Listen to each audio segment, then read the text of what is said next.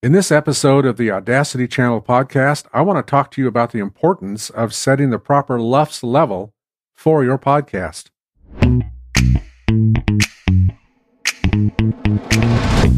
Hey friends, Mike Adams here with the Audacity Channel podcast. Setting the loudness of our podcast is extremely important.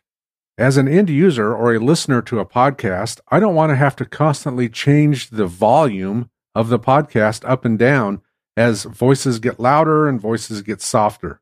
That's especially annoying to me if I'm in the car. Listening to a podcast in the car is kind of the ultimate test of whether or not that podcast has been produced well. At least in my opinion, it is.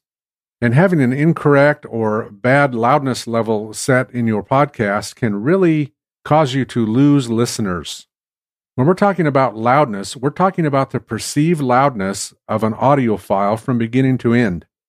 We're not talking about actual loudness in terms of peaks and RMS at any given moment, but we're talking about overall the perceived loudness long term of the audio that we're listening to.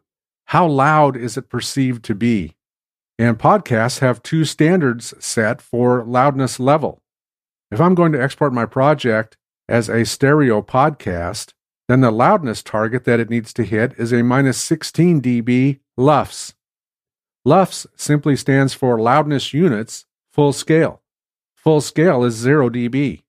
And so the number negative 16 LUFS is telling me that the perceived loudness of my stereo podcast needs to be minus 16 dB below 0 dB. And if I'm exporting a mono podcast, that needs to be set to a minus 19 LUFS. Well, how do I hit that target? How do I know that I'm doing that? How do I know that that's working? Well, setting our loudness level actually starts a little bit earlier. Setting our loudness level starts with compression.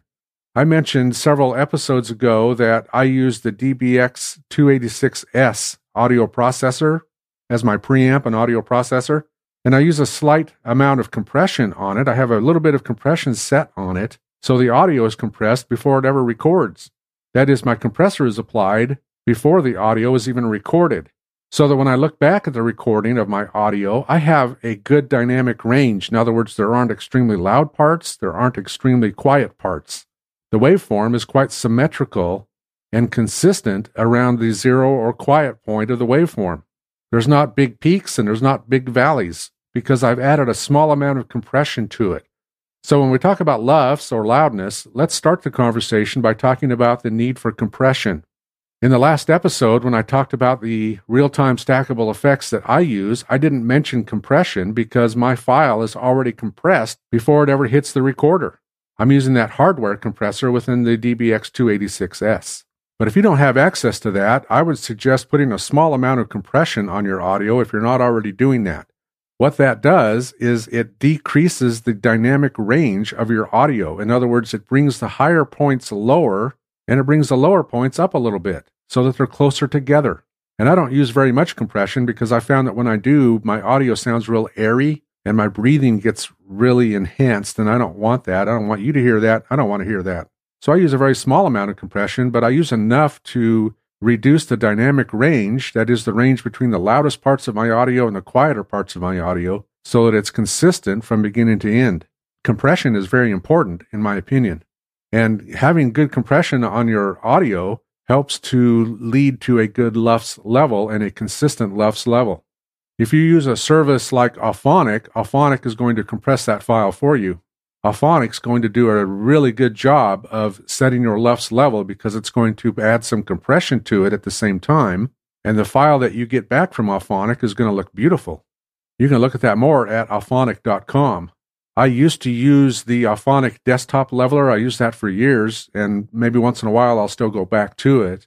But anymore, I use a real-time plugin to hit my loudest target, so I haven't had the need to use Auphonic or any third-party software in quite some time now. So let's get back to the issue of setting our LUFS level and how we know whether or not we've obtained it. There are some good plugins out there for monitoring and or setting the LUFS level. First of all, Audacity has a built-in one.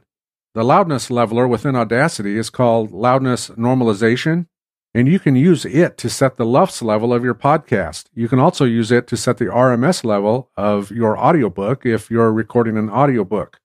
And that loudness normalization plugin that's included with Audacity is really good. It really hits the target. But keep in mind at the same time that it's destructive to the waveform that you're putting it on, which isn't necessarily a bad thing. Just be aware of that and know that it's doing that, because once you save your project and close Audacity, and then you go back and reopen it the next day or an hour from now, you can't undo that destructive editing that's been done on that track. Whereas if you get a stackable effect, a real-time stackable effect to do loudness, it's non-destructive. And when I go back into Audacity the second time after I've closed and saved it, it will still be there, and I can undo it. I can change the parameters. I can do whatever I want with it because it's non-destructive. But Waves makes a very good loudness plugin. It actually has two of them. There's the Waves WLM meter, which you can use to measure the LUFS loudness of the file that you put it on. And there's the Waves WLM meter plus. The meter plus has the ability to not only monitor LUFS, but to set the LUFS level on your audio. And these are available as real-time stackable effects that Audacity supports. The Waves WLM meter plus can be a little bit intimidating to use the first time, but there are some good instructions that come with it. And you can use it to set the target LUFS level for what you're recording. And then once you set it, you can use the meter function to measure it. And it works really well.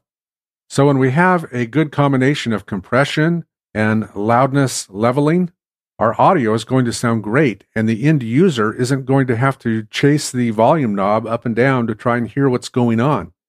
Basically, they'll be able to set it and forget it, because you've done a good job of both compressing your file so that there's not this big dynamic range between the louder parts and the quieter parts.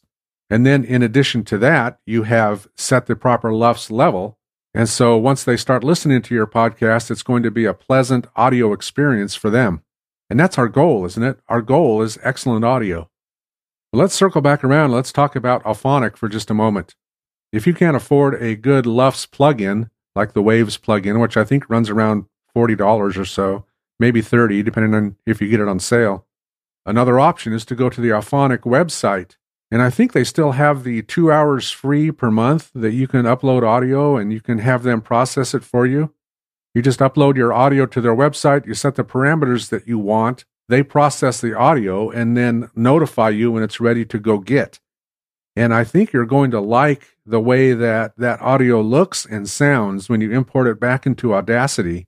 You're going to see some very nice compression on it. You're going to see some noise reduction that's been put on it. And the loudness level is going to be exactly what you set it at, and it's going to be really good audio.